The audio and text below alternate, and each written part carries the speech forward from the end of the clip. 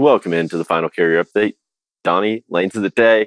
You mentioned it. You love Omaha, so we're going to start there. Just make sure you turn your reefer on first. And that's the mistake I made when I first put this lane in, because I expected a little bit more than 210 a mile. 210 a mile.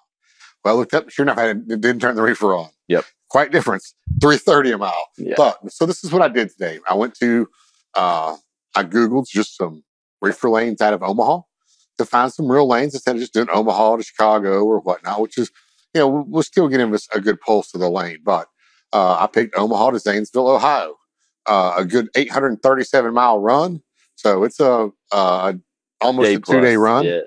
And you're starting to see the reaction. We saw Omaha turning blue, and you're starting to see it just came back up just a little bit so far, but this could be the start. And it's running at $3.30 a mile. Yeah. $3.30 for a lane that's over 800 miles. That's a pretty good lane for especially right now.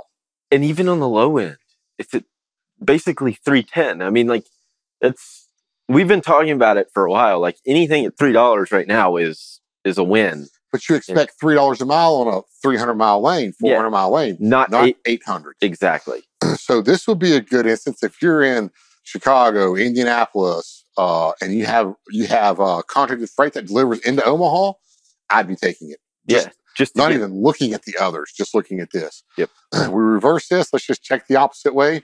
But just for fun, it's 226. Yeah. So Zanesville going out to Omaha, 226. You can probably do a little bit better than this with your contract and fuel surcharge. So you run out there at your contracted rate and come back at 330. Yeah. That's a good lane.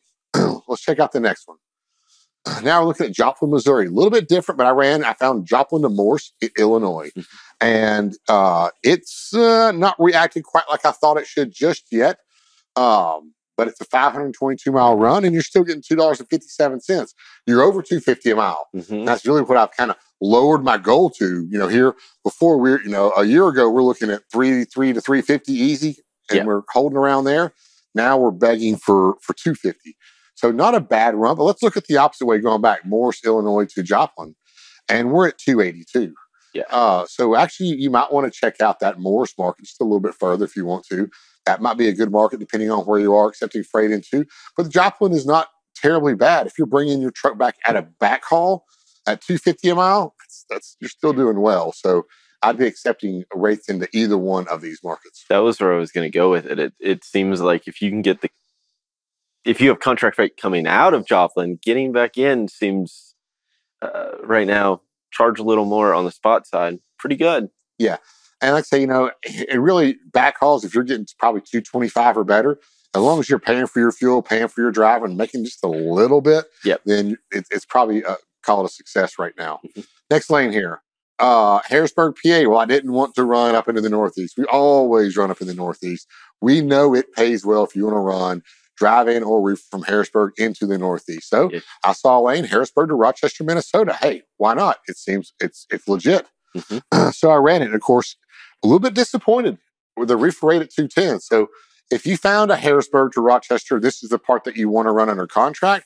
But understand, Tony, since it's getting you out of that belt that heads into the Northeast, it's going to be a cheap contract. But you still might be making some decent money on it right now with that high fuel surcharge. So Harrisburg out to Rochester, this is what I want to run on contract. If I even run this lane, flip it around, bring it back, you're coming back at $3 a mile. Yeah. But you're also in that hot area that we saw on our maps earlier. So exactly. Great lane. Well, Donnie, thank you so much for this update. We'll be sure to check in with you again tomorrow. Right now, we'll hand it back over to Bill Priestley and Anthony Smith.